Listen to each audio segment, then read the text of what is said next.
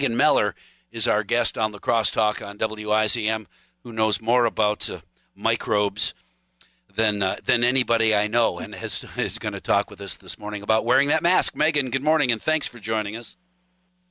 Good morning. Thanks for having me. And so, wearing a mask, if the WHO says you don't have to wear it as much as you have in the past, how do you feel about those guidelines? Knowing the evidence that the WHO is coming from, it makes a lot of sense.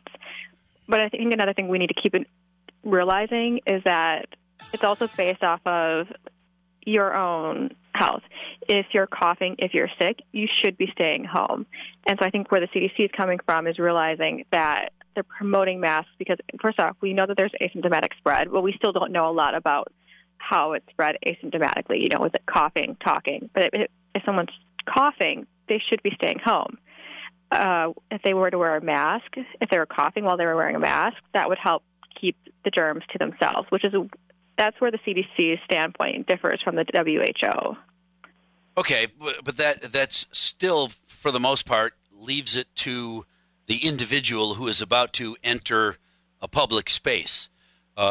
We still have tons of businesses, for instance, that are wiping down countertops every time in between touches, wearing a mask no matter what, separating people from, you can't go upstairs if you work downstairs and vice versa.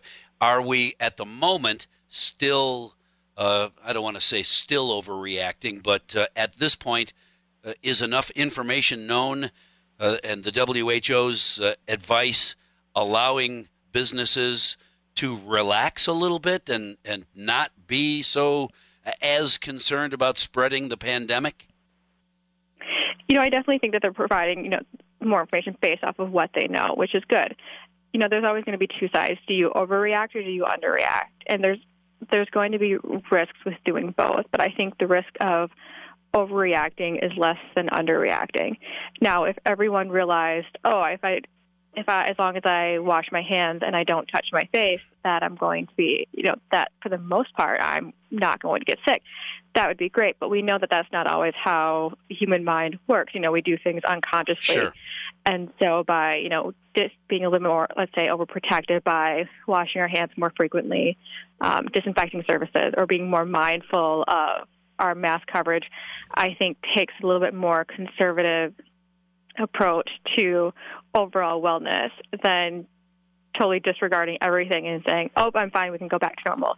Because we know that the new normal is not going to look like how it did 6 months ago. Sure. It's going to look different. What do you think needs to be said, and more importantly, who needs to say it before across the country people take a deep breath and try as hard as they can to get back to some semblance of normal? If the WHO says this and the national media is not paying attention, if Dr. Fauci says it during one of his press conferences, many of them are carried live, so the media wouldn't be able to hide it. Is that going to be enough to help the country relax a little bit?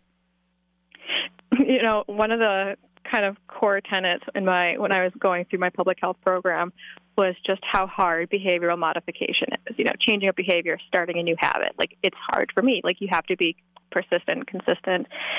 And I think that when we talk about COVID and behavioral modification, we know fear is also a big driver of this. But for most, they're not going to make those changes until they see it hit close to home for them.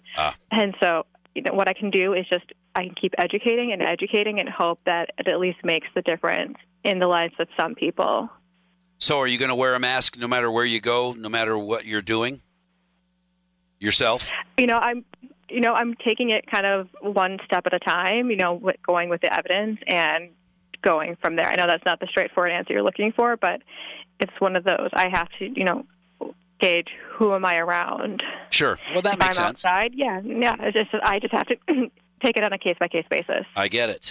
And generally speaking, then there's a little less concern unless the individual still feels a concern. Then if you do, wear a mask by all means. Otherwise, maybe not so much.